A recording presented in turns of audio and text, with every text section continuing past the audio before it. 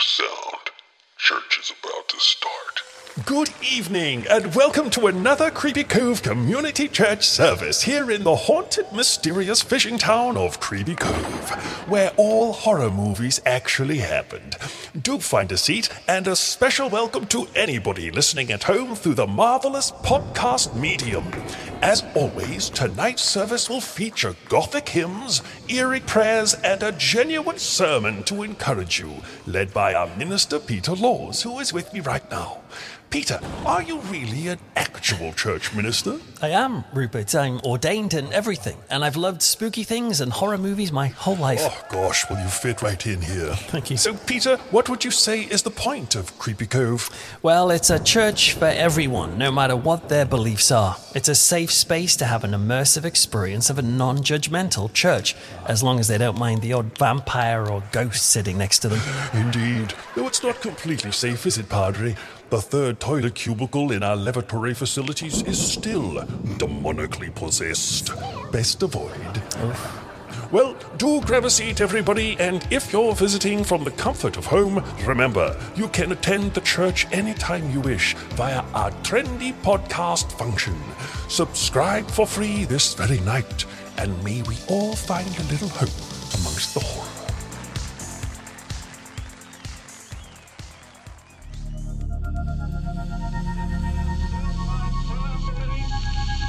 The only thing we have to fear is fear itself. No. Be afraid. Be very afraid. There's nothing to fear except God. Whatever that means to you. Do I look like someone who cares what God thinks?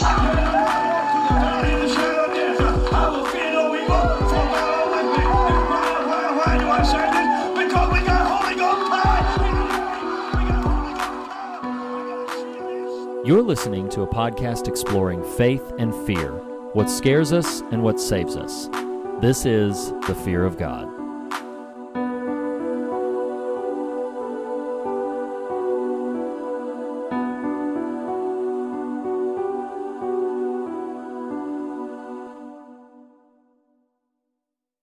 Hello, and welcome back to your favorite podcast at the intersection of faith and fear, where every week, and especially this year, we discuss what scares us in order to find what saves us. This is the Fear of God.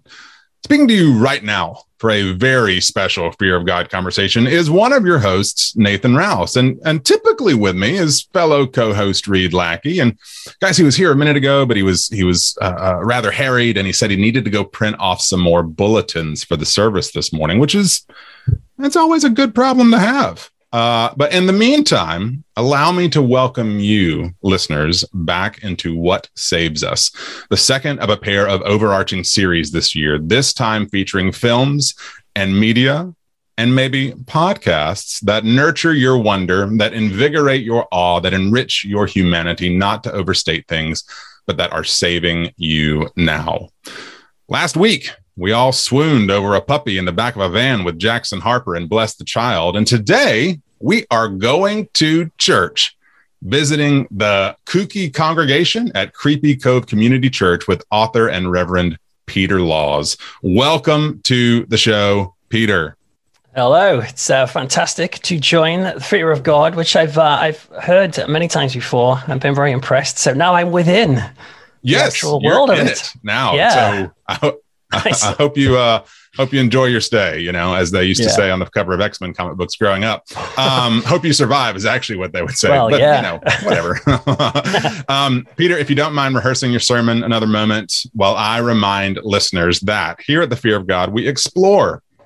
We don't explain, except for right now when I explain that you can find every fog and Fear of God thing imaginable at thefearofgodpodcast.com. Things like essays, team bios, episode archives, merch. Reed! Hey, buddy! Hello! I brought us a friend from across the pond. Oh my goodness, it's my favorite creepy minister. Hi, Peter. How you doing? Hello. Is he a creepy minister or minister to the creepy or of the creepy? You know, that's I now realize that can come a couple of different ways. So let me just backpedal a minute and just one of my favorite reverends just writ large. So we'll just leave it at there. You know, it really is thrilling to have you on, Peter, and you will get to speak. I promise, because you are our guest. But as Reed knows, sometimes I can, when I am a bit starstruck, I can gush. And it's funny, your persona has been in the fear of God periphery for quite some time. I mean, we are right at, I think, 5 years now, Reed. Yeah, a little over 5 years now. Yeah. And it's possible you and I have sort of just waved across the internet at each other once or twice. But not until prepping for this conversation have I really had the opportunity to dive into your material, specifically Creepy Cove, but also The Frighteners. And it was really funny starting that book and looking back at the cover to see if it was Reed Lackey's name on the cover. I was like, what? This is weird. Reed, did you write this? Because you are like the British Reed. To me, you are the British Reed Lackey. Like, that might not be the case to a lot of people if they don't know Reed, but consuming your material, even listening to Creepy Cove, I was like, this is like a thing Reed would have done if he hadn't. It's quite a compliment. I was going to say, I really hope he takes that. No, I'm kidding. no, I mean a compliment for Reed. That's great. Yes. I will receive favorite guest. I will receive favorite guest. That's amazing. Regardless, it is thrilling to have you here. It is wild. In fact, I started the book and was sharing some excerpts with my wife, just like, this is kind of, Twilight Zone-y. This is very Reed Lackey style material. So compliments to both of you. It's, as Ted Lasso would say, you both just met a cool person. So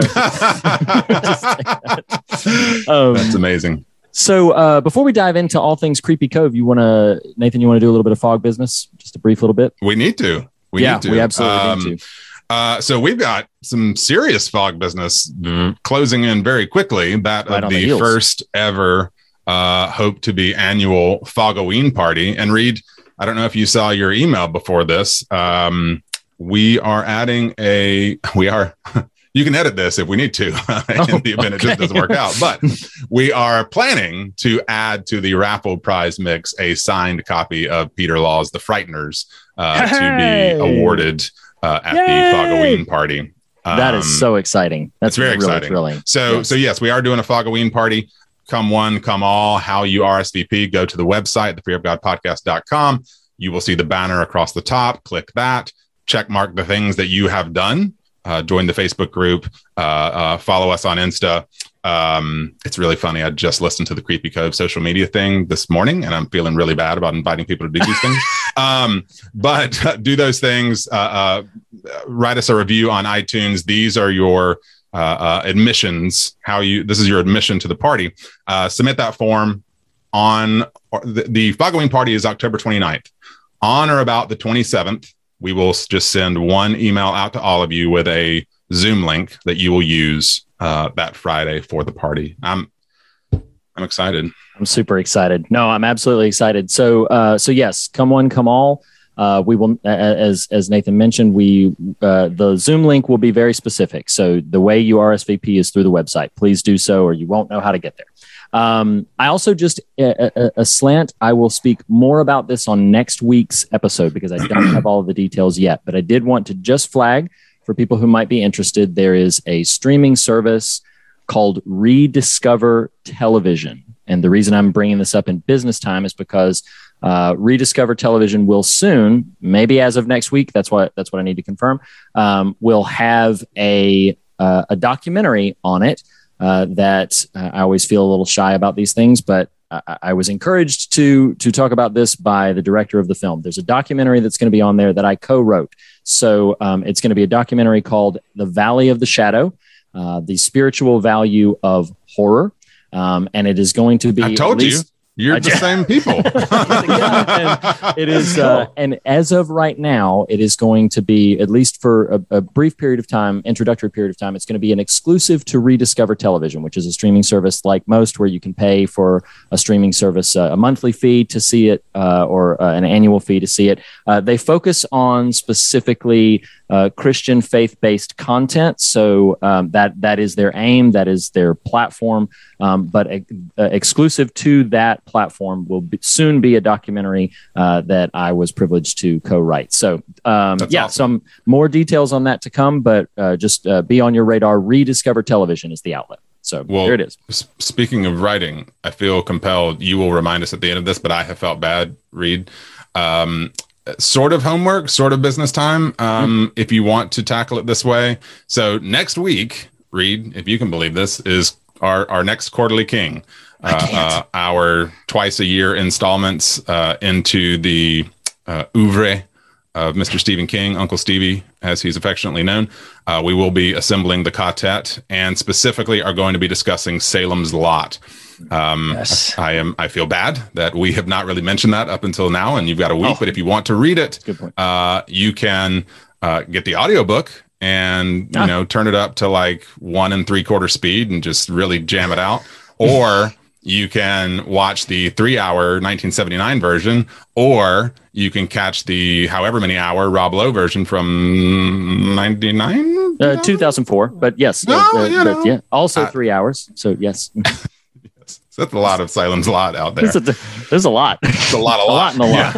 Yeah. That's funny. So that's what I got for business time. You good? That's business time. Yeah, no. That's good. I'm excited. Peter's here. We've wasted enough of his time, talking about our business. So yeah, Nathan, why don't you don't know Peter? Why don't you get to know Peter? We're take fast friends here. But you do your day drinking, Reed. We won't judge you. Wow. It's Mountain Dew, to be clear. It's not a drink, it's a lifestyle. So right. Hence the problem. Turns out Peter and I collaborated for an intervention for you, Reed. I'm kidding. Yeah, totally fine. That's what this is right now. Before anyone, this gets too far down the path.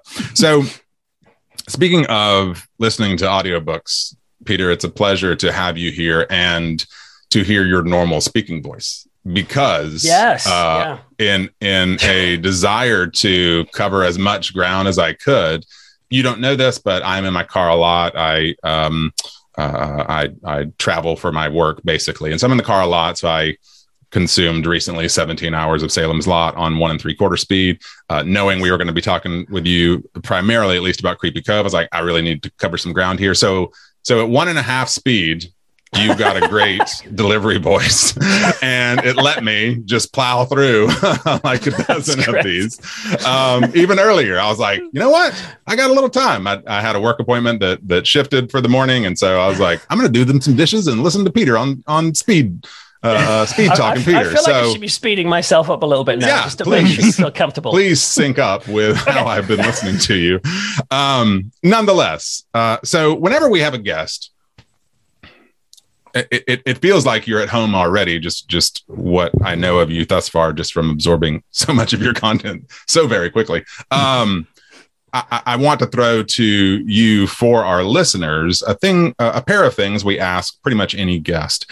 And one, I want you to feel the freedom to breathe and take your time on these.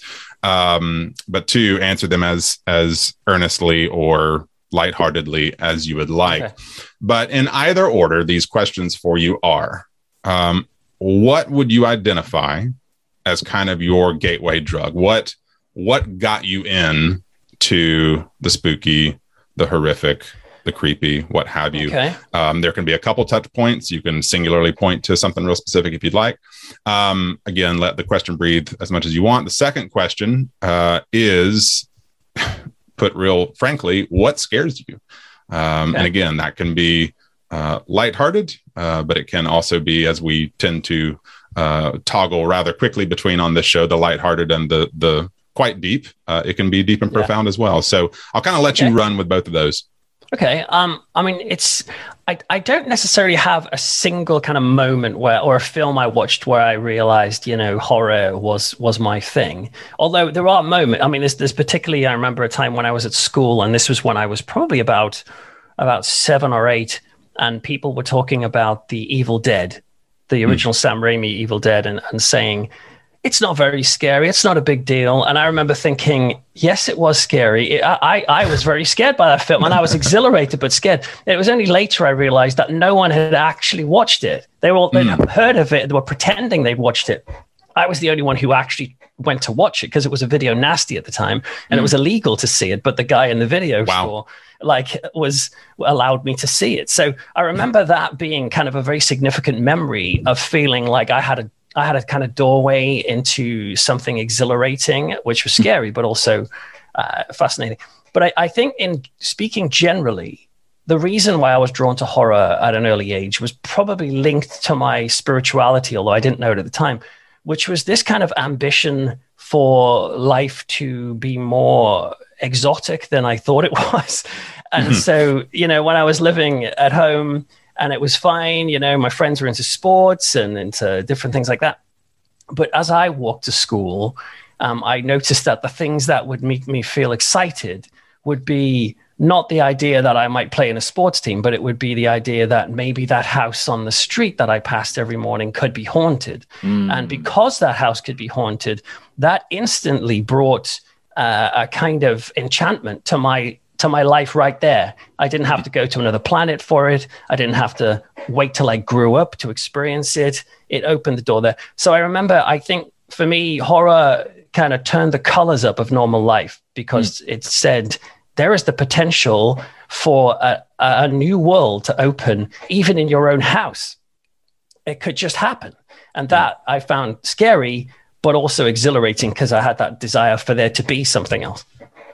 I really love that. And Reed, I want you to feel the freedom too, but often when either of us ask each other a question, we then engage with the answer to that question. And so a reason I really love that is Reed and I can't remember exactly which of our recent episodes this was explicitly stated, but have been in conversation a couple of months now about this felt lack of wonder and discovery about the world we inhabit, whether it's through adulthood and just parenting and the really respectable responsibilities we have on our shoulders, and those are valuable things and appropriate things and how you conduct yourself in the world, but can often feel time to time like, damn, I really miss just kind of a little bit of awe in my prism of view, if you will.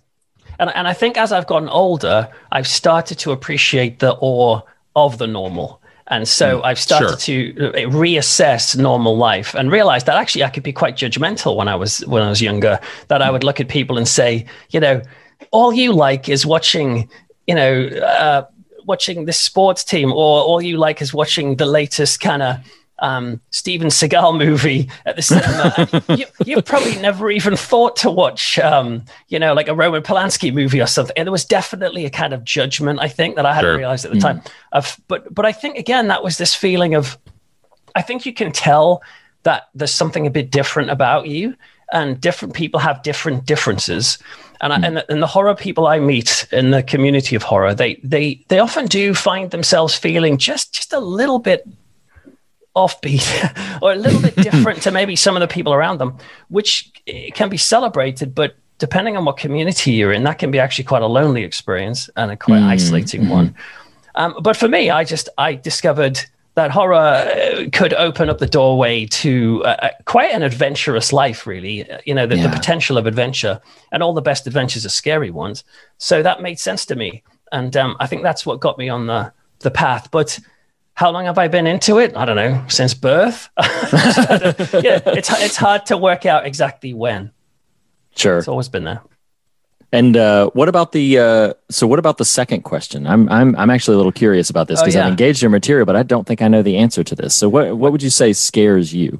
What scares me? I think speaking kind of obvious, but death scares me, and the concept of death. Even though I'm a Christian, like I find the concept of death to be offensive and to be to be a kind of a shock to the system. Well, obviously it is when you die, but just that the idea of it clashes against something in me, and I find it quite scary, and the unknowns of that. Like, even though I'm a person of faith, I still have room for doubt, and I'm not embarrassed by that. So there's still doubts about faith, doubts about what happens after death. But on the whole, I point towards, I think there's something else. And that's why I like horror, because it gave me hints that, yes, maybe there may well be something else. But what scares me these days, I think, it's kind of, I think it goes like in fashions. And recently the flavor of fear that gets to me is kind of claustrophobia. And I was doing my own podcast when I kind of explore strange news from around the world.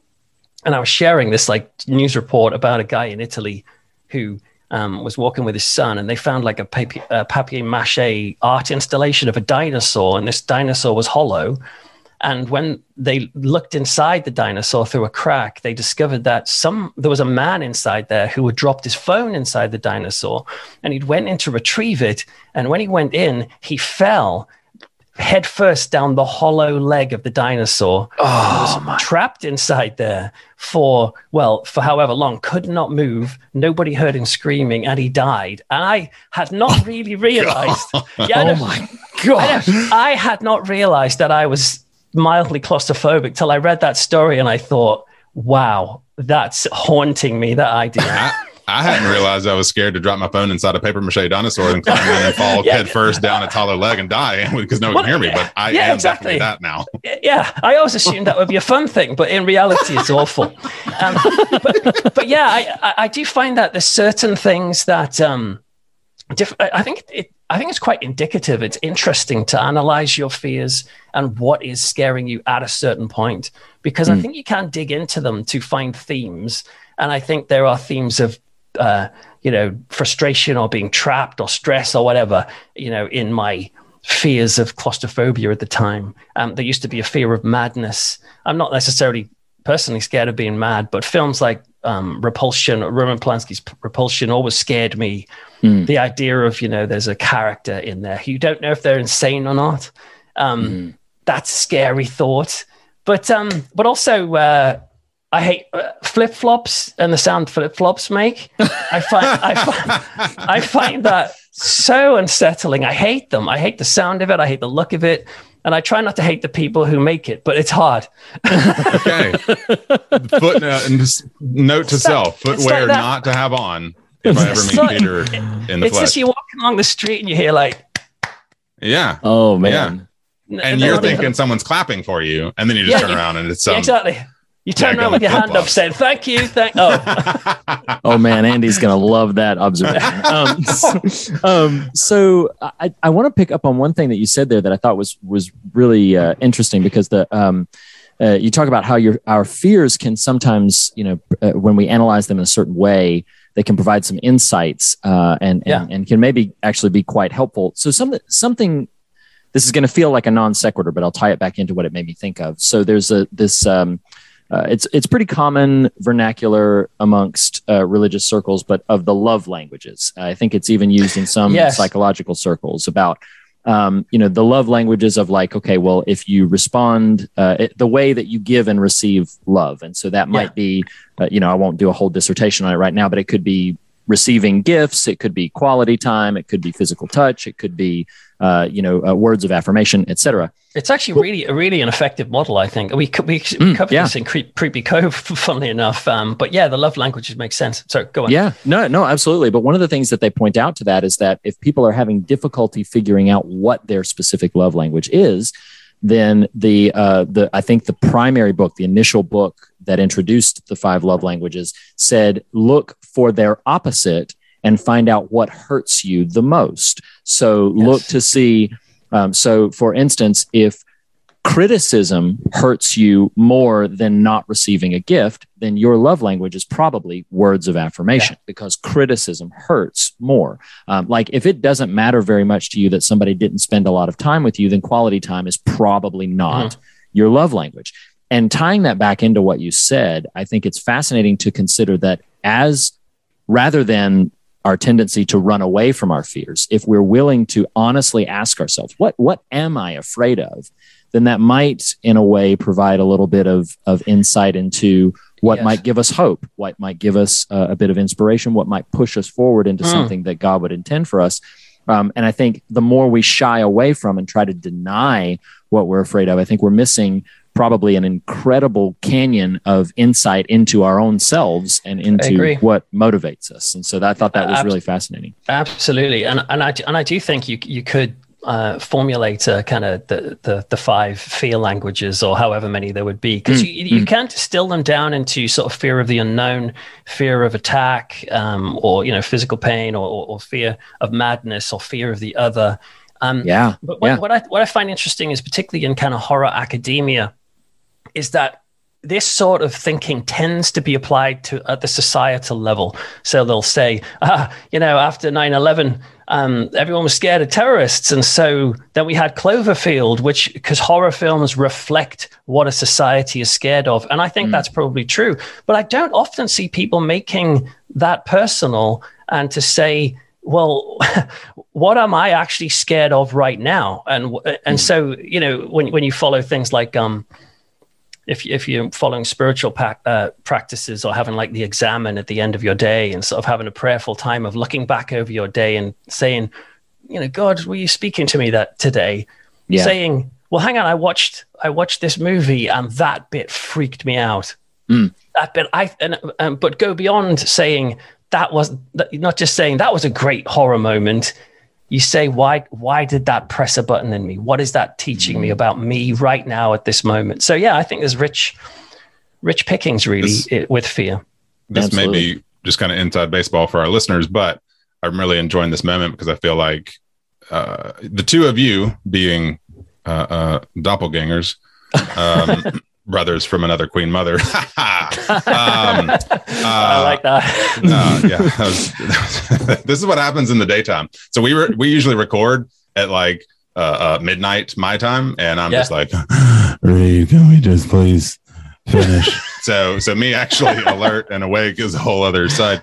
But one thing I really love about my experience of specifically the work we've done with the fear of God and engaging the content we have is this almost kind of exposure therapy of, taking these scary things out into the light and not dispensing with them, but being able to name them and being able to articulate how you feel in relation to them and that sort of thing. Our oldest child, I think a lot about this idea because she will often say, she deeply overuses the word terrifying. Like, I think it's terrifying. Like, okay, we need some new, we need a broader vocabulary for how to articulate our feelings here.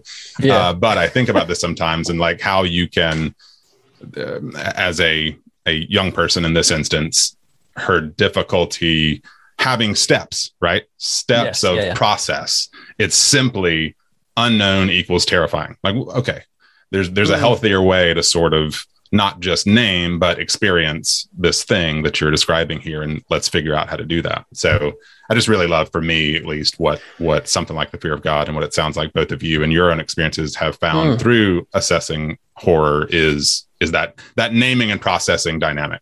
Mm-hmm. Yeah, which makes it all the more heartbreaking to find that in the history of the Christian church, horror has tended to be maligned or pushed aside as nothing but a dangerous experience. And so to think that I do feel for the people who exist within church environments in which they really don't have any space to unpack and explore any of this stuff, and just really are either secretively watching scary films and never discussing it, or desperately wanting to watch scary things and never having the outlet to do it. And I went through that period when I first became a Christian in my early 20s. I kind of assumed, I guess my love and interest in horror is some sort of sinful thing, because I was like, I was introduced to Christianity in a sort of evangelical world where that sort of thing was not accepted. And so I thought, I suppose in time I'll grow out of that.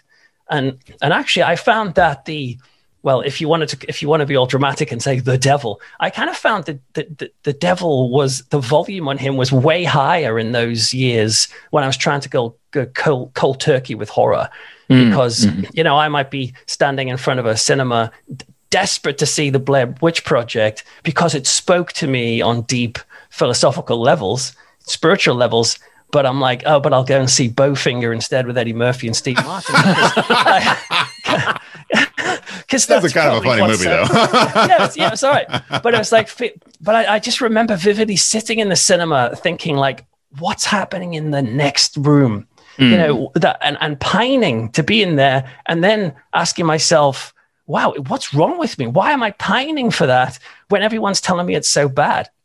And thankfully, I was able to reassess things and come through it and go, it's fine. Me watching the Blair Witch Project does not equate with me worshiping and rubbing my knees at death. It's actually really precisely the opposite. But I do feel sorry for people who have no access to what we're talking about here and only hear there is something really weird about you. Why do you like this stuff? Right. Well, and also, I mean, to harken back to what we've just been observing, that if you explode one of our principal theses in these conversations of saying, like, examining horror can provide insight into something hopeful and rich and good. Confronting our fear of death or our fear of the unknown can lead to what can be known, what can be believed, and can lead, in the death conversation, can lead to what brings us life and to overcoming that fear of death. That as long as, I love the way you talked about the volume on him was much higher, because that is one of the things that I have directly stated about, like, my affectionate, just unbridled affection for Halloween and spooky season of just like, I'm fairly certain that the devil couldn't stand to be mocked. Like if the devil as traditionally viewed, exists in that way, like I'm fairly certain that, like, play acting a little toy figure or putting him in fictional context where he's continually defeated must not be a pleasant experience. And so I'm imagining, like, even bringing into my own psychology of it, speaking very bluntly about it, the more I engage with those kind of things, the more I acclimate to where it's not so scary anymore. And and it is something, we recently faced, without getting too reductive about a thing, we recently faced a rather sudden loss of life in my wife's family. And my son was old enough to begin to sort of at least observe what was going on. And one of the things he asked, I didn't presume to have all of the answers on anything, but one of the things he asked why some people in our family had a much more overt response to that in terms of very emotive crying and very emotive, sort of thing. But he observed that I did not. I cried a little bit and I teared up a little bit, and I was notably sad, but not as much to his 9-year-old observation as some of the others. And all I said in that moment, not that this is right or good or better or worse or anything, but all I said in that moment is I said, well, for some people, the very first thing that hits them is the grief and the sadness and the loss and the fear. And just by complete the way that I'm made, one of the first thing that hits me is the joy in knowing that his suffering has ended, the joy in knowing that his peace has been found, and the joy in knowing what God has brought to him, and shared a little bit about faith in that context. But that was an opportunity, again, to speak a little bit in personal matters in a much more direct way about what I feel, not being afraid to confront my concept of death and not being afraid to confront those ideas and sort of live with those ideas for a little while has benefited in me in terms of a way to, as Nathan said earlier, name and process certain things, just for what it is. As if I can, as a note before we to pivot in, it makes me think of it's either Richard Rohr or Stephen King, the twin pillars of philosophy in my heart and pop culture mind.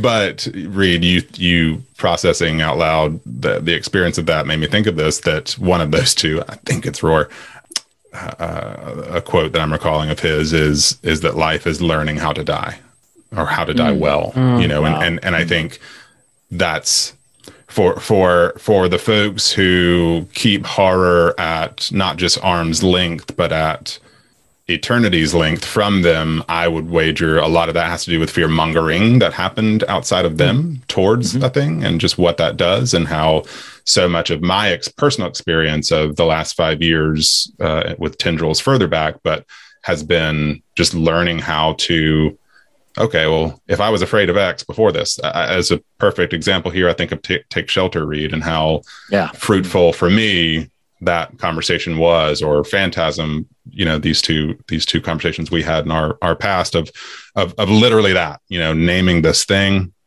verbally in a safe space, and literally with Read, but kind of more broadly in dialogue with our listeners, analyzing and processing, feeling those things, and what a gift that can kind of be. Anyway. Yeah. No, absolutely. And it speaks so much to the work that you do on a regular basis, Peter. Is what initially drew it's what initially crossed our paths. So I have to give some love and affectionate shout out to a friend of the show. He'll be on next week's episode, Lord willing. But Blake Collier is how I found out about you. Nice. So Blake's a dear friend of ours. And when we were actually launching The Fear of God, it was really kind of funny. I don't know if he has ever heard this story, but when we were launching The Fear of God, we had like 10 episodes in the can. We were going to launch it about 5 years ago. Blake and I were already sort of communicated friends. We hadn't been in real, in the same physical space yet, but we were, conversing over the internet.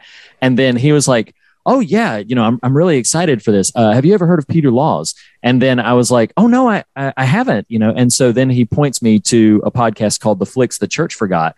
Now, here's what's funny about it. So in my mind, I'm sitting here thinking, oh, Fear of God is somewhat novel, and Fear of God is somewhat, unique in physical space. And then I drift over to The Flicks the Church Forgot and find us 178 very cogent, very thoughtful episodes about this entire subject. And I'm like, well, crap. but then what's great about it is that, and I did love that. I did love that show. We will be getting to Creepy Cove, imminently, but sure. This is sort of an on-ramp into, some of my acquaintance with your work, and me reaching out to you initially and stuff is just, I really absorbed all of The Flicks that Church Forgot in kind of a fever where, much like Nathan described his acquaintance with Creepy Cove, I was just like, oh man, I'm just going to barrel through so many of these. I watched Slugs while you did the commentary on Slugs. Oh, amazing. I did. So that was really fun. And so what I'd like to do, because our time is not abundant, what I'd like to do is I'd kind of like to just sing your praises for a second. Listeners, if you've never heard of Peter, so right now he has an ongoing bi-weekly podcast called Creepy Cove Community Church, which he's going to pitch to us in just a second. He's also written a book that we've referenced earlier called The Frighteners, which is entirely about what we've been discussing here, this intersection of, why we're so fascinated by things that are macabre and spooky and gothic. And then he also has written a series of, I believe, best-selling thriller novels about a sociologist, a former religious person who's now turned sociologist and investigates paranormal mysteries. So what I'd like you to do as a sort of pitch the ball to you is, whether it be Flicks that Church Forgot, kind of moving through what you do, sort of guide us through the things that you've done and as briefly as you want, and then bring us into Creepy Cove and what the vision was for that, how that started. So just kind of take it away with that. Okay. Well, I mean, because I didn't grow up in church or anything. I ended up becoming a Christian at university. I was quite antagonistic about Christianity. I was in a band called Creatures of the Night, which had lyrics like, spit on your Bible and all this sort of stuff. So I was really kind of had a bee in my bonnet about Christians. I didn't know why. I mean, I discovered later. But anyway, so it was quite a shock when I ended up becoming a Christian at university. And shock to my friends as well as me. But then after that, I became a youth pastor. And then after that, I was in a band for a while. And then I was a youth pastor. And then I became ordained as a church minister for kind of all ages. And it was during that time when I had this feeling of like, maybe I should write a book. And I ended up writing a novel, and amazingly got a literary agent with this novel quite early. But then went through a period of a few years of not getting any publishing deals and about to give up and really struggling with the rejection of all that. But then amazingly, got a 2-book deal and was amazed to start getting, seeing my books in shops and in stores and overseas. It was just really, really phenomenal to see that happen. But through that whole period was me kind of re-embracing horror after trying to go cold turkey with it, after becoming a Christian, feeling that it was wrong. Well, I was being told it was wrong and trying Sure. to do what a good Christian would do and then re-embracing it. And so I've been in this trajectory where really it's quite consistent for me that I've always been drawn to deeper subjects and the idea of something else through horror and also through spirituality. And so it's not a shock now to find that I'm still doing that through podcasting and through writing still. And so Creepy Cove, which I do, is really in some ways a kind of perfect expression of all of that coming together, because I am ordained as a minister. But what Creepy Cove is basically, it's kind of full and immersive church services broadcast from a mysterious fishing town where all horror movies actually happened. Hello? Oh, hello. Yes, good evening, everybody. My name is Rupert, and I'd like to welcome you here to the Creepy Cove Community Church. Please do come in, you at the back. Come on, there's plenty of room for you. Yes, I'd like to welcome you to our regular After Dark service, where tonight we have a brand new addition to the Creepy Cove team, but more on that in a moment. May I also thank everybody who has expressed their concern for Margaret White. As some of you will be aware, she is no longer attending our church, as she claims it is too stimulating and exciting. We understand and we wish her well. But we've had some rather wonderful news of our own. Exciting news. Margaret's daughter, Carrie White, has something to tell us. Carrie, could you please stand and tell everybody what has happened? I got invited to the prom. We thought it might be nice to meet one of the members of the DPF, the Demonically Possessed Friends group. And so can you all put your hands warmly together as we welcome little Reagan McNeil from town. Hello, Reagan. What a joy to see you. How are you? I'm fine. How are you? I'm tip-top. And, for his jelly-fueled visage. I'm sorry, what's that? Oh, yes, of course. Little Carol Ann. I'm afraid she is still missing. Unlike Jackson, she hasn't been discovered as yet. Yes, we lost her recently in the poltergeist house, but sadly, no sign of her. But look, we've still got the television at the ready just in case she springs out and about. Alrighty then. Well, moving on, we have a very special guest. And the idea is people, listen to this show as if it's like how churches, they record their services and you can listen to it. It's just the conceit is just that it happens to be a church, and you, if you want to, you can listen to their podcast and listen to what their services were.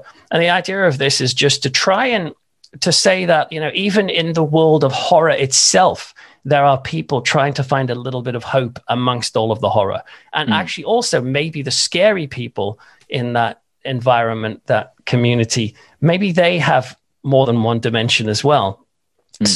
So in my show, there's things like, like in the Patreon, what I do with it, you get extra things. So like, for example, there's a jogging with Jason course. So you can go actually doing a keep fit with Jason Voorhees. Like you put it in your ears, you go for a half an hour jog and he's chatting about his history and killing a few campers on the way. There's like, Jack Torrance from The Shining was in the Nativity play last year for the Christmas Carol concert. It's all a mixture of surrealism, comedy, but it does play like a proper church service in the sense that, as well as all of that crazy stuff, there is a sermon in inverted commas from me, and there's kind of prayers, but the prayers are, themed on Children of the Corn or The Exorcist, or and it's to try and really immerse people in not only the world of horror but in the world of hope. And that's always been something that speaks to me, and it's fun as well to write kind of spooky, scary horror hymns each week. So really, it's kind of like the reason I started it, to be honest, guys, was that I had a novel come out called Possessed last year. But then lockdown happened, and I had various kind of appearances booked throughout the year, and then sadly they all got cancelled. And so what ended up happening was I was like, crap, what am I going to do? And my book's come out, And then I noticed that everyone's freaking out because of the pandemic and scared. But then I noticed that my Christian friends were getting an expression of community and church online through their churches, doing Zoom church or whatever, or YouTube church. And I was like, well, what about my other friends, like, who don't have this sort of community? They can't access that. Wow. And so I thought, well, why don't I just start a church? And if it's done, it's not a real church, but you know what I mean? If I start it, it doesn't even, if it's done digitally, it doesn't even have to be confined by reality. Like it could be a fictional church in a fictional place so that people feel at home in this community because they know the characters already. They're friends with these horror characters. So that was the idea, to basically create a space, a safe space for anyone who, whether they're religious or not, to come. No, and that's what's happened. And I honestly, I've been shocked at the amount of messages I get, or often from people who say things like, "Look, Peter, I don't even believe in God. Never mind go to church. But your prayers, the prayer times matter to me." Or, I'm a staunch atheist and I'm very anti-Christian, but your sermons are speaking to me about something. I'm crying during these services, even though there's this crazy, vampires and werewolves in it as well. That to me is totally consistent, but to other people it can be a bit confusing. But it's pretty wild. I want to encourage you. You said a moment ago, and I want to in brotherly kindness challenge a little bit. You said it's not church, and I want to challenge that for you, man. I know you were speaking off the cuff, but what you just described in terms of response to me, who has had a very tumultuous relationship with the church the last 10 years. I found myself even on speed Pete, being like, man, I have the voices in my life that speak truth and goodness and encouragement to me, but the framing device serves a function that, even for those of us who hold traditional church in a arm's length, sometimes can find some comfort in, and even just hearing you. I've got this is going to seem random at first. I've got 3 kids. My mother-in-law lives with us. We have a puppy. We try to get. We had a span of time when we were out of church. We tried to get there with ridiculously infrequent frequency. So it just doesn't happen much. But I was weaned in the church and came to faith there, and Reed and I both went to a religious affiliated school, and my minor is in religion. And so these are all very close, I was going to say close friends, but close old peers to me, and being able to hear that framework and someone who, and receive this with all the encouragement I mean it as, to hear someone I trust, though having never met, administer theological conversation to me, has been a balm, even in the last 72 hours I've been pounding these episodes. So, that's a long-winded way of simply saying, please know the church is not a literal embodied space every time. I'm glad you said that, and thanks for pulling me up on that, because I know that when I was training as a minister, there was this thing where how do you decide what a church is? And I think the phrase was, what is the ecclesiastical minimum? What has to tick the boxes for it to be classed as a church? And yes, it's true. Creepy Cove doesn't do funerals or weddings and that sort of stuff. But you're quite. Who knows? But you're quite right, though. It feels like, being a person who's been a minister of a church, the patterns feel so similar. The messages of like, oh, thank you, that really helped me, or couples, saying we're struggling in our marriage, but this this session you did on relationships with Ed and Lorraine Warren from The Conjuring. and he gets up and sings a really cheesy song to her. But before that, there's actually, proper stuff in about relationships. And them contacting me and saying, we were actually thinking about parting, having divorce, and we're back on track since we thought about this stuff. And I'm like, wow. And because I have this Patreon thing as well, what happens with that is that's a much smaller group. So, I got about 37 patrons who pay each month for access to extra content. But that particularly feels like it kind of has the church vibe because, we have church socials. We call them church socials where we meet on Zoom or awesome. People support one another and get in touch with one another and share. So that's wonderful. Yeah, it's pretty wild. But what I like is you mentioned Richard Rohr, but I'm drawn to this idea of kind of avoiding the dualistic type of thinking and being willing to move in the sort of the gray, mysterious areas. And that can be with theology, but it can also be with the blending of parts of your life. So, what you're interested in, the genres you like, the expressions, the way it's digital, and just all of that. I like everything being kind of munched up a bit. It's kind of where the action is, I think. Yeah. Well, and I want to also echo as well, for anybody who hasn't yet listened to Creepy Cove and hasn't yet picked up on it, this conversation is a 1 hour to 90-minute advertisement for Creepy Cove Community Church. I think it is pretty apparent by now. Nathan and I both wholeheartely endorse your podcast and say, yes, this is something that should be listened to and should be sought out. But there is your experience as a minister probably informed a lot of this, but there is a very consistent and appealing liturgical structure to it. It always opens with good old Rupert and the "What's happening, Lord" with the announcements. Those are always fun. They blend into some fun skits, and that's where you get to have kind of the laughs and just the enjoyment. Even sometimes with the scripture reading, especially when Mr. Spuggy comes up and tries to give the scripture reading. It's really, really funny. But then what is always disarming, and I don't want to speak pretentiously, we have received comments about the fear of God like I'm about to give to you. So I just want to call out, that it might come off a little pretentious. I don't intend it to.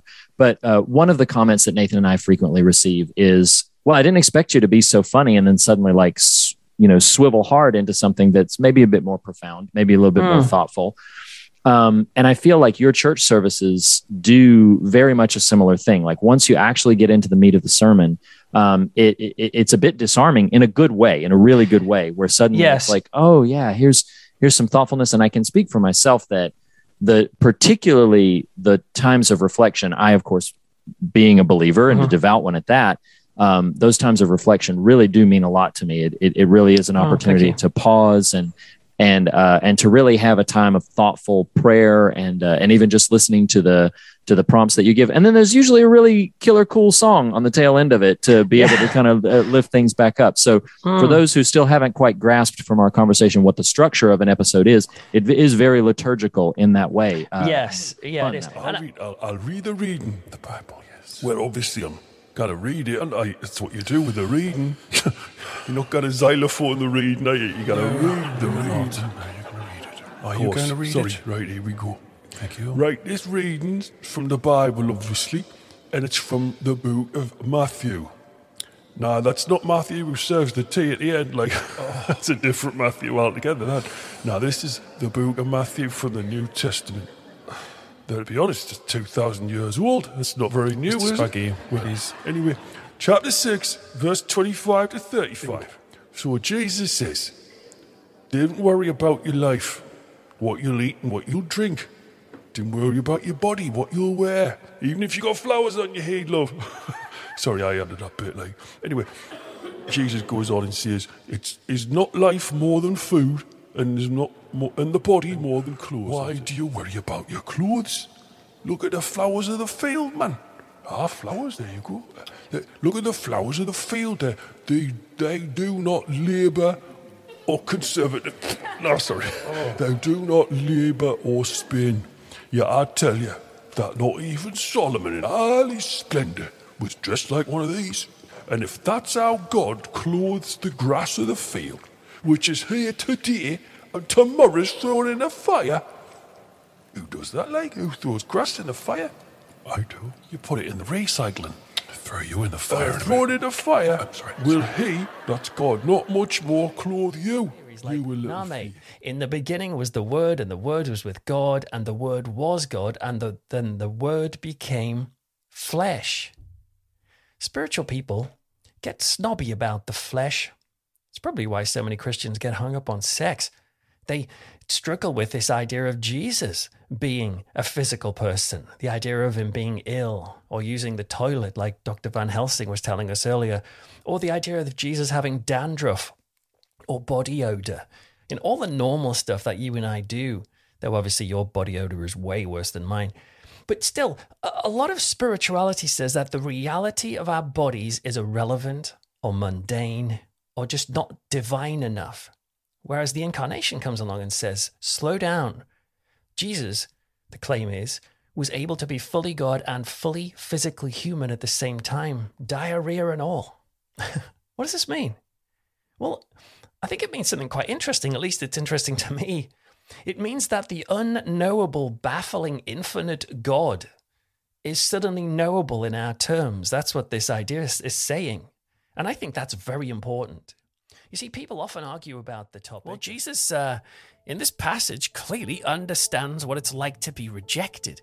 In the thing we had read, he comes back to his hometown, the place where he grew up, and yet he is massively rejected by the people who are supposed to be his supporters.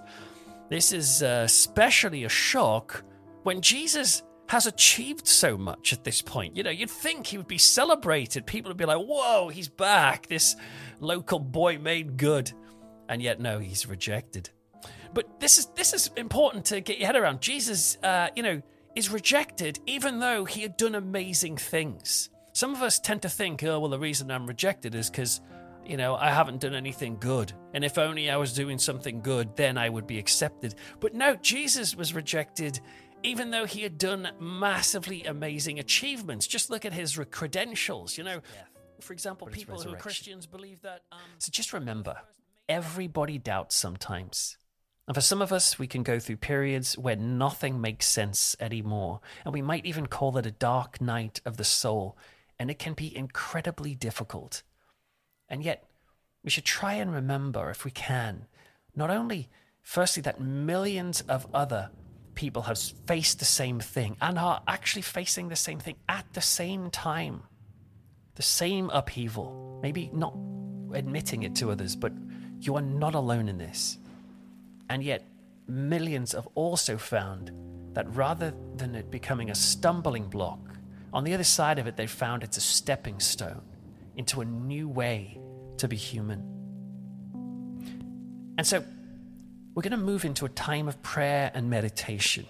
Remember, you don't have to be into spirituality to benefit from this types of reflection. For me, I'll be talking about God a bit towards the end. Let's pray. God, thank you. Because when you look at us, you see us as beloved children. And that love that you have for us is not based on what we have done or what we haven't done. You just love us because you are love. And thank you, Lord, that there was a time in our life when we couldn't care less about what we looked like or what car we were sitting in, when we didn't care what background others were from. But God, we're older now. And yes, while it's good to grow, we've picked up some new philosophies on the way which we don't want to sustain. So help us. Help us to be inspired by this moment.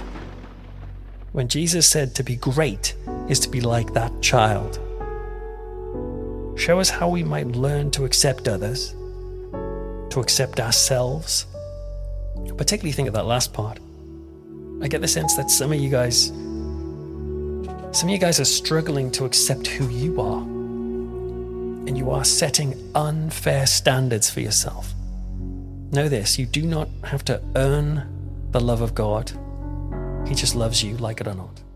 And I mean, it's it's pretty hard work to put it all together. It's fun Sure. and fun creative work, but it's really different to, like, say, other podcasts that I've done, because there are like there's sound design and there's sound effects, and also because I was doing this during lockdown, there needed to be other characters, and I'm like, well, how am I going to get people to come and act this? And also that might cost money, and I don't want to pay for anything. And also it slows things down at getting other people involved. So I just started doing stupid voices and manipulating my voice to make it sound like someone else. So basically, everything in that show, from the editing to the production to the acting to the writing to the music and the songs and all the instruments, like, it's all me. And I'm not saying that in a like, isn't that cool? I'm saying that as a like, that it takes a long time to put that all together. And it's sure. And so there's sometimes where you think, like, what the heck? Like, why did I start this? This is so time consuming. But what's amazing is, it pulls in the threads of things I like, just creativity. And to me, I remember being at I was at a writers group once. This is when I was trying to get published, and people were saying, a lot of other people there weren't published either. And they were saying things about writing, and they were very noble. And they said, well, even if I never get published, I'll keep on writing because I'm writing for myself, really. What about you, Peter? And I was like, wow, if you were to tell me now I'll never get published ever, I'll stop. I'm not going to bother. Like, that's not what it's about for me. Like, it's about creativity, maybe a bit of conceited performance, but also connection with other people. Right. And so I just said, you know what? Like, if God told me I'd never get a book published, I just wouldn't bother with that. And I'd do something else creative, because because really it's creativity and making something that wasn't there before. That's the thing that gets me excited. And so whether or not that's music or podcasting or books, it doesn't really matter. But yeah, I didn't fall down that route of the sort of the noble struggling artist of like, well, I could write six volumes of books and it's in a drawer. I respect people who do that, but Sure. That's not me. I'm too vain for that, I think. Well, you talked too about that connection, and this was not an intention at the dawn of 2021, but this year for us in the show has really been all about connecting with community. Like one of when Nathan and I were talking offline, and I little behind the curtain listeners, but I said very directly to him, I was like, I really feel quite passionate about the fact that now is the moment to bring on Peter. We've toyed with having you on the show for the past 2-3 years, but I was like, no, this is really now the moment to bring in Peter and talk about, because Creepy Cove exists now. Yeah. And the reason for that is in 2021, it has very much been, Fear of God started almost as a thought experiment where it's like, oh yeah, let's look at horror and let's look at faith. And then very, very quickly, because Nathan and I have been friends for so long, very quickly just kind of became the document of a friendship. And that's really more what it was about. But then now here we are 5 years in, and it really has become that connection, that community. So now Nathan and I say a lot in terms of just like the people that we've gotten to know that we never would have known otherwise outside of the parameters of the show, dear friends, many of them. And so that broader community has come to mean so much to us. And so I totally resonate with what you're saying about that. Yes, the work is good and the work is satisfying. I heard it said one time, and maybe you'll resonate with this about particularly crafting an episode, where he said, somebody said it and I was like, amen. They said, writing sucks. Having written is amazing. Yes, exactly. It's doing it sucks, but getting there is writing is like exercise in that way. Actually doing it is not very pleasant, but that you feel so great having done it. And writing can be similar to that. Yeah, so absolutely. I know what you mean. Absolutely. So I'd like to, this episode is obviously a bit unique in our sort of parlance. Normally what we would do is we would dive into a film, or we would dive into a specific sort of subject, and we'd unpack the deeper, richer themes. What I do want to urge for listeners is there is a bit of continuity to your show services. So like if you listen to them in sequence, then there is a through line of continuity that will loosely connect them all. However, I really do feel that unless it's a part 1 and part 2 episode, you can kind of drop in wherever you want to drop in. You can browse Absolutely, through. yeah. It's designed that way, yeah. So and also it's designed like I take time to make sure that it's got chapter skip. Sure. So and I actively encourage people, like if you're not into religion or spirituality, just skip this prayer bit. If you do, and in fact, this could be classed as controversial, but even during the prayer times, I'll say, well, for me as a believer, it's important to me to, in this instance, I'm kind of praying, I'm talking to God. But if you're not into that, feel free to swap out the labels and put in whatever's meaningful to you. And I know that other people might think that is like super dangerous or something, but all I found is that the people who listen to it go, thank you for not forcing me down a particular alleyway, and I'm quite happy to feel safe here. And I think this is one of the reasons, you're talking about community and stuff, as well as the need for community. I think what people really need is also today is trustworthy Christians who don't necessarily have an agenda. Yes. And that is particularly needed because there is a huge imbalance at the moment about, the most vocal Christians not necessarily representing perhaps what Christianity is about. So I do think God is, calling up, to use a sort of dramatic phrase, or raising up normal, everyday people who respect other people's beliefs and are willing to exist in that space. Right. Well, I think there's a profound difference. We are, as Christians, and when I say Christians, I'm not necessarily referring to the three of us in this conversation, although maybe it applies a bit. But I think just writ large, the stereotypical vision of a Christian, we are terrible at understanding the difference between an invitation and an obligation. We are really terrible at that. And we're awful at knowing when we are presenting an invitation to wonder, an invitation to mystery, an invitation to a relationship with God, which if we are being really honest with ourselves about it, despite how passionately we may embrace, accept, and believe it, that is a wild and woolly thought. Like inviting someone into a relationship with a literal otherworldly being is no thing to take lightly.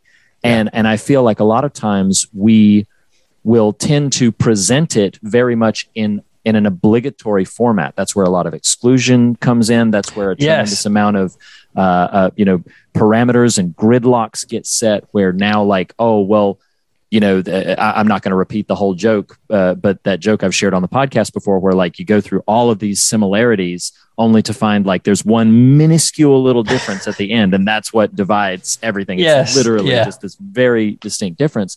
And I think one of the things that I'm passionate about, I will say, again, because just my brain works this way, I can understand how people who are very passionate about eternal consequences for things will present it as obligation, because they're very passionate in their beliefs about the eternal consequences of things. So it makes sense that they would extend from that. From myself, something you said earlier when we were talking about horror and the different colors that it added to your life, and I've said this on the show multiple times before, but for me, my faith has always opened me up. I believe that for many people, their faith has closed them in certain ways. And you take that however you will, but it's like they constantly are feeling a restriction, a closing in of it. And for as far back as I can remember, at least once I was autonomous enough in my own thinking to be able to recognize what I truly believed about certain things, my faith has always opened me up, whether that be encountering the scriptures, encountering sermons, encountering certain social, political ideas or something. My faith has always broadened and opened me up. And I think that's why I'm more passionate about making a distinction. And this is, in case it's not clear, I'm singing your praises because your show is very, very good at knowing the difference between invitation and obligation, and wholeheartedly embraces invitation. And that's what it is. It's an open-hearted invitation. So I applaud you for thank that. you. Yeah, thank you. When you were talking about religion opening us up and God opening us up, I couldn't help but keep getting that image of that poor guy in the dinosaur leg back again. I mean, that's a really good metaphor. Yeah, exactly. That's so not where I want to be. I think it's a wider... Upside down on your head. Yeah. Nobody helping you. inside the leg of a hollow paper-mache dinosaur. He didn't even like dinosaurs either. It's like no, he just wanted was his phone. obsessed with his phone. Yeah. Which the modern technological aspect of a phone inside of a dino, like there's something happening. So much going on. Yeah. You need that's a Creepy Cove sermon waiting to happen. Yes. If it hasn't already. One thing I would like to do, and we can talk for another 20 minutes, or we can talk for another 5 or 10 or whatever. But one thing I would like to do before we close it down is, and Nathan, I didn't put you on deck to do this. I didn't put you there either, Peter. So I'm happy. I'm happy to start. Welcome to the show, Peter. This is how it goes. Give you a moment to think Reed about makes bold statements. It puts you on the spot. No, I'm kidding. Just throws out questions you ain't got no time to think about. But I would say, so like, let's say listeners get there and of course we recommend the show writ large, but if listeners get there and they're a bit daunted and they're like, I want to check this out, but should I just start with number 1? Should I just start with, should I start with somewhat randomly? So be thinking about, and I'll give a pitch myself. But then be thinking about, and I'd like to hear from Nathan from what he's heard, and I'd like to hear from you, Peter, having crafted all of it. What's a good starting point? If somebody's like, I want to check out Creepy Cove, where's a good place to start? And my recommendation to sort of lead the charge is your pair of sermons that you did from your season 1, which I listened to. You and I, what listeners may or may not know, and it doesn't matter too much, is that I knew about your show before most of the world knew about your show. I wasn't exclusive to that, but you reached out to me just kind of, with some initial thoughts. I felt privileged by that. So again, thank you. But the other thing that is like, I started listening from point 1, but where something shifted for me, it was really fun. It was meaningful from the get-go, but where something really shifted, where I personally really gained a tremendous amount from it, was in season 1, the pair of sermons you did called The Foolishness of Adults and the Maturity of Children. So it's a pair of sermons together that at the time, just where my head was at, really spoke a lot to me. You dive into particularly the scripture where Jesus talks about children, and he validates the humanness of children, which the way you unpacked that really just moved me in tremendous ways. So for my recommendation is, if you're looking for one place to start, I would point to, from early on in the show, the pair of episodes, The Foolishness of Adults and the Maturity of Children. Thank you for pointing that. Certainly. Let's let Peter end it. Nathan, what would you give as a recommendation from your little flurry of, what's one that really stood out to you? I think at 1.5 speed. Right. Well, to give you proper credit, I listened to Salem's Lot at 1 3/4 speed. So I did slow down a little bit for you. 'Cause I wanted to really chew my food. I think how I approached it was, one, humorously, even though, again, Peter, you've existed in our sort of on our radar for quite some time, more directly to Reed than myself. But I was like, what? I don't understand this concept. And I was like, Reed, just tell me, pitch me. What am I getting into real quick? I don't understand. So I just started from go to kind of just wrap my brain around, what is the concept here? And so I started from episode 1 and probably did about 10 or so, and then would just hop to characters. Part of it was for me time. I just let me get through some of these. And so then it became characters I was familiar with in a more explicit way. Like, we're covering Salem's Lot here in a second. So the Glicks show up in that first flurry of episodes. And because they're hovering outside the church. Yes. 1 week they're giving the reading, the next week they're dead. They're gone. I appreciate. Well, what's funny is you have some deft turns here, because the Glick's fate is relatively intact to their canonical counterparts, whereas Carrie White's fate is quite the what if. I was like, oh, look at that. Things worked out well for Carrie White. She deserves a happy ending. So no, I think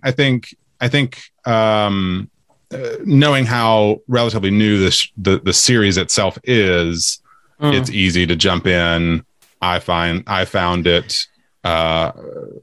myself enjoying the cleverness and creativity, and I even wrote down, I was like, "Are you Rupert?" Because again, when you're listening to it super fast, you're like, "Okay, it's a quirky voice." So yeah, I'd say start from the beginning, and then if you're for whatever reason needing to finding characters that you're familiar with to latch onto, or as Reed, you illustrated topics that really speak to you. So for instance, the one today, as I mentioned earlier, on social media, that's a conversation that's constantly going on in my head and in mine and Reed's direct conversations with each other. So, topical stuff like that I jumped into. Yeah. Thank you. In fact, as you were talking about that stuff, it gave me an opportunity to look at the screen. Sure. I'm like, I can't remember what I talked about. What is it? And then it's funny how you easily forget. But yes, I'm just having a little look through some of the list. I think for me, it is designed to be a pick and choose type thing. So for people to look, and really the sermons are deliberately kind of well-being, kind of felt needs sort of based. So it's not about the power of Christ. It's more about dealing with worry, that sort of stuff, which I just find helpful in terms of a kind of pick or choose what issues messing with me at the moment. And then also I make sure that to mention the character that's featuring, so that people might just want to connect simply based on the character. I did a kind of 3-week series on doubt. I think that was season 2, and with Donald Pleasance from Dr. Loomis from Halloween. Yep. And I think Buffy the Vampire Slayer was in one of those. And Boris Karloff as well. And I think I found those quite helpful, because I think doubt is something that most Christians experience, but depending on how open to doubt they are, it can be a terrifying experience, particularly at the moment, because there's so much sort of people going through this wilderness of questioning and asking questions, right, which I personally find as a positive, godly thing that's going on. People shaking things out and seeing what permanent things are left. But shaking stuff out is a scary experience, particularly when doubt is involved. So I suppose I'd say, the doubt ones could be helpful if that's an issue for someone at the moment. But really, you start from the start or pick and choose where you want to go.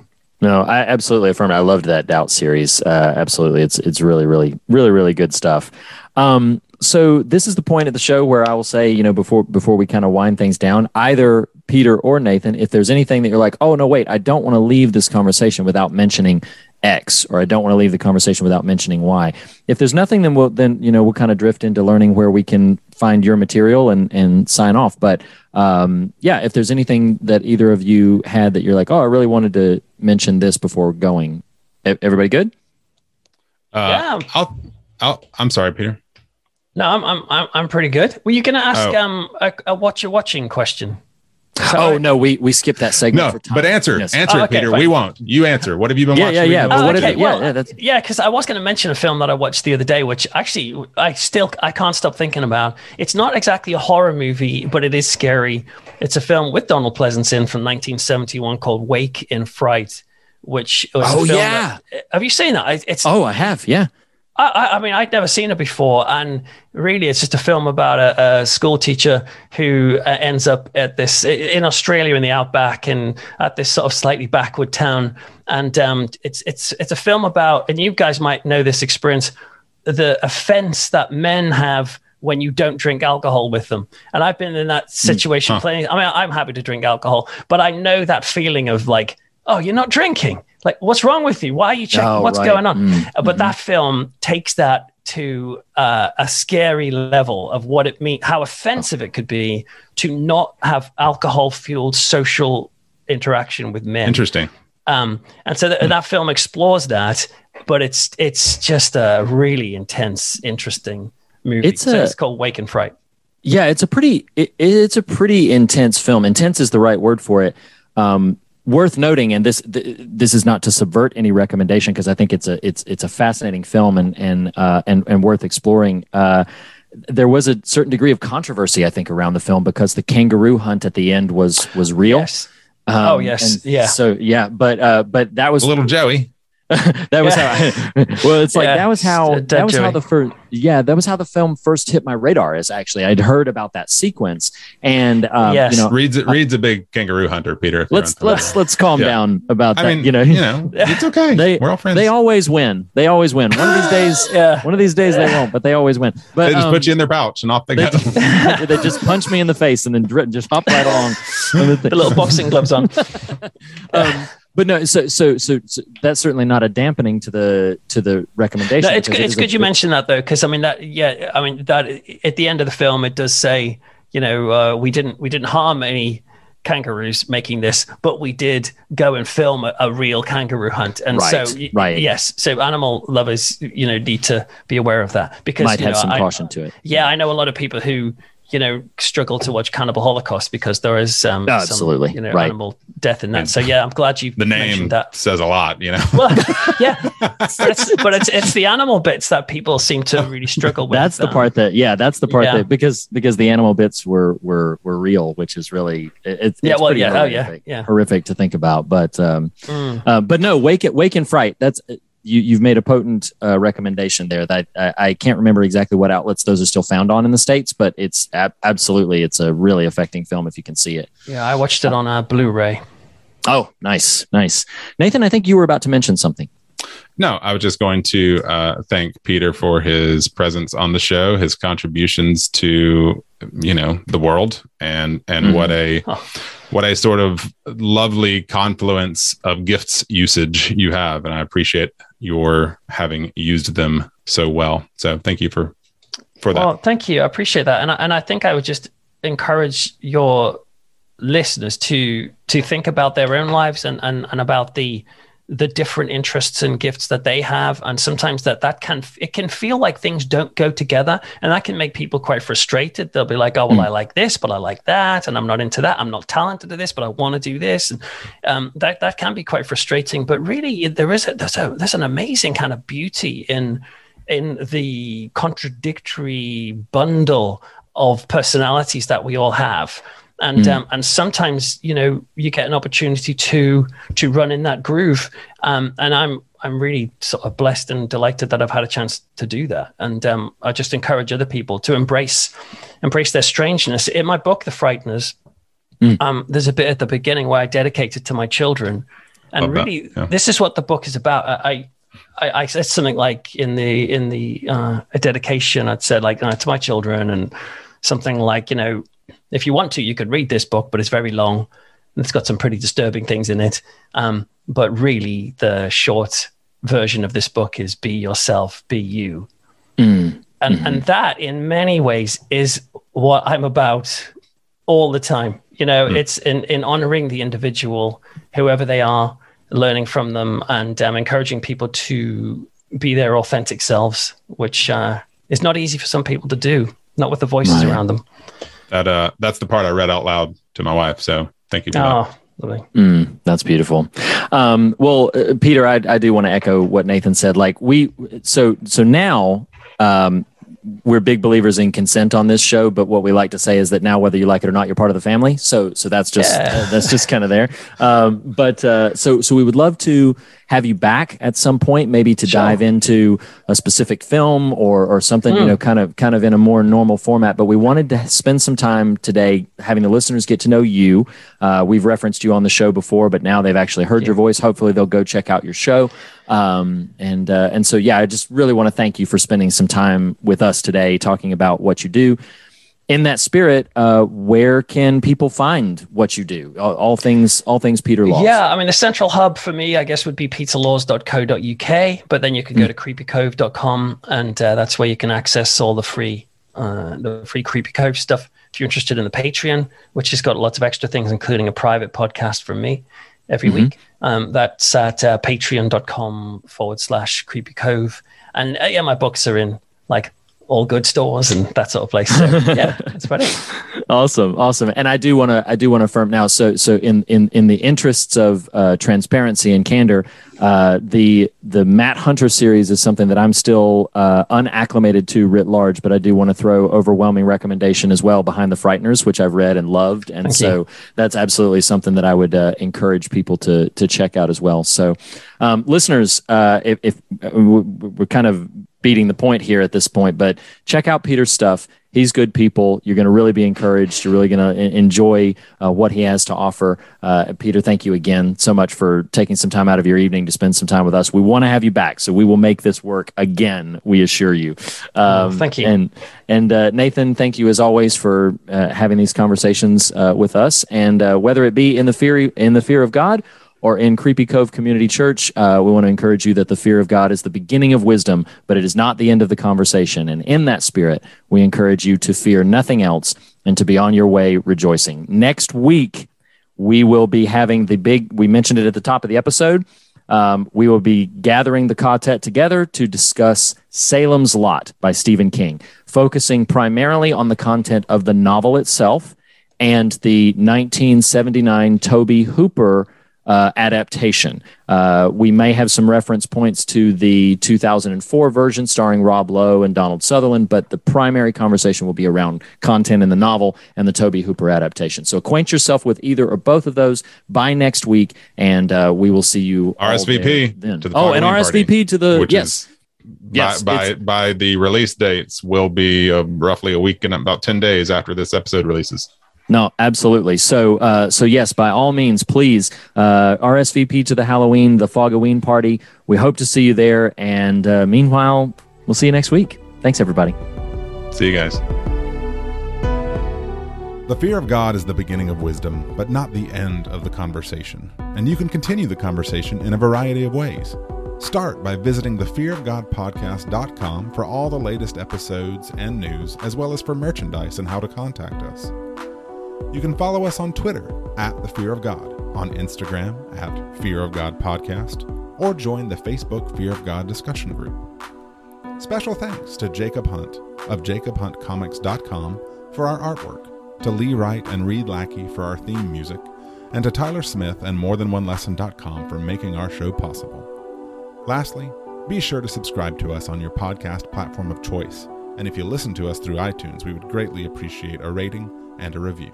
Thanks for listening. We'll see you next week. Well, as ever, we're now going to move on to some music, and I'm going to invite the band, and they're going to sing to us a song called Rusting and Unchanged, a song that's inspired by Videodrome, but also by Ray Bradbury. Thank you.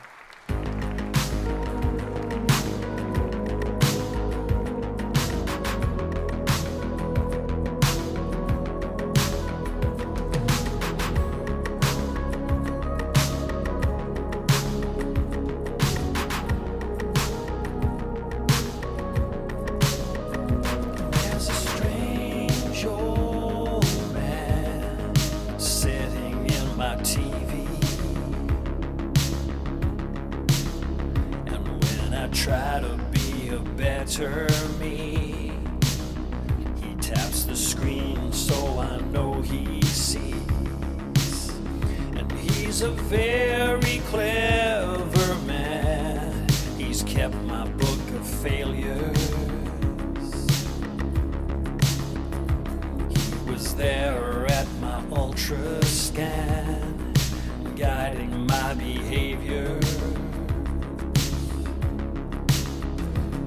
I am rusting, unchanged, a padlocked junkyard, old gate, a silent house by the river, but the river runs to the sea, and in the center, a magic dream, a purring rocket, quivering, bouncing knitted children, like flies inside a web. But as the moon slides by, I think about the petals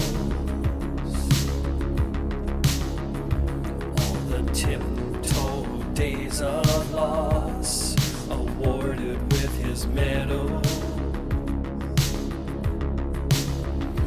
This is not an easy thing for me to flip the station. But tonight is the night I start a different conversation.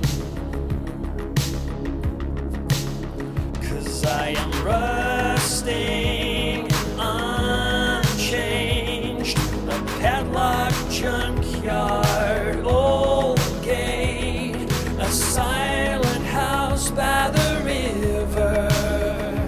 But the river runs into the sea, and in the center, a magic dream, a purring rocket quivering. I wave goodbye to the strange old man, and to me as his detainee.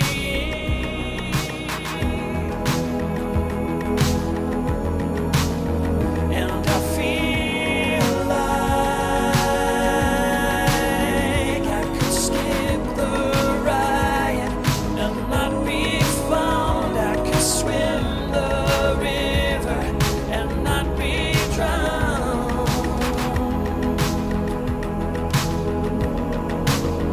And I feel like I could swing this rocket over Mars, and the stars would let me be.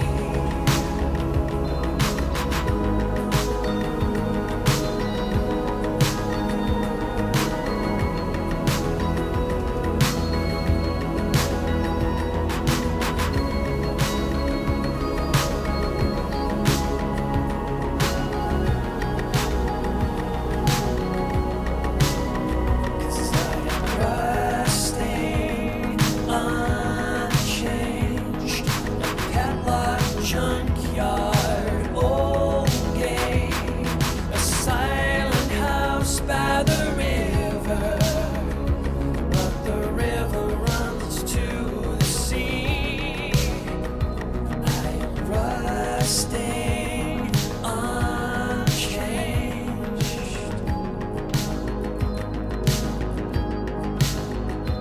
I am rusting, unchanged.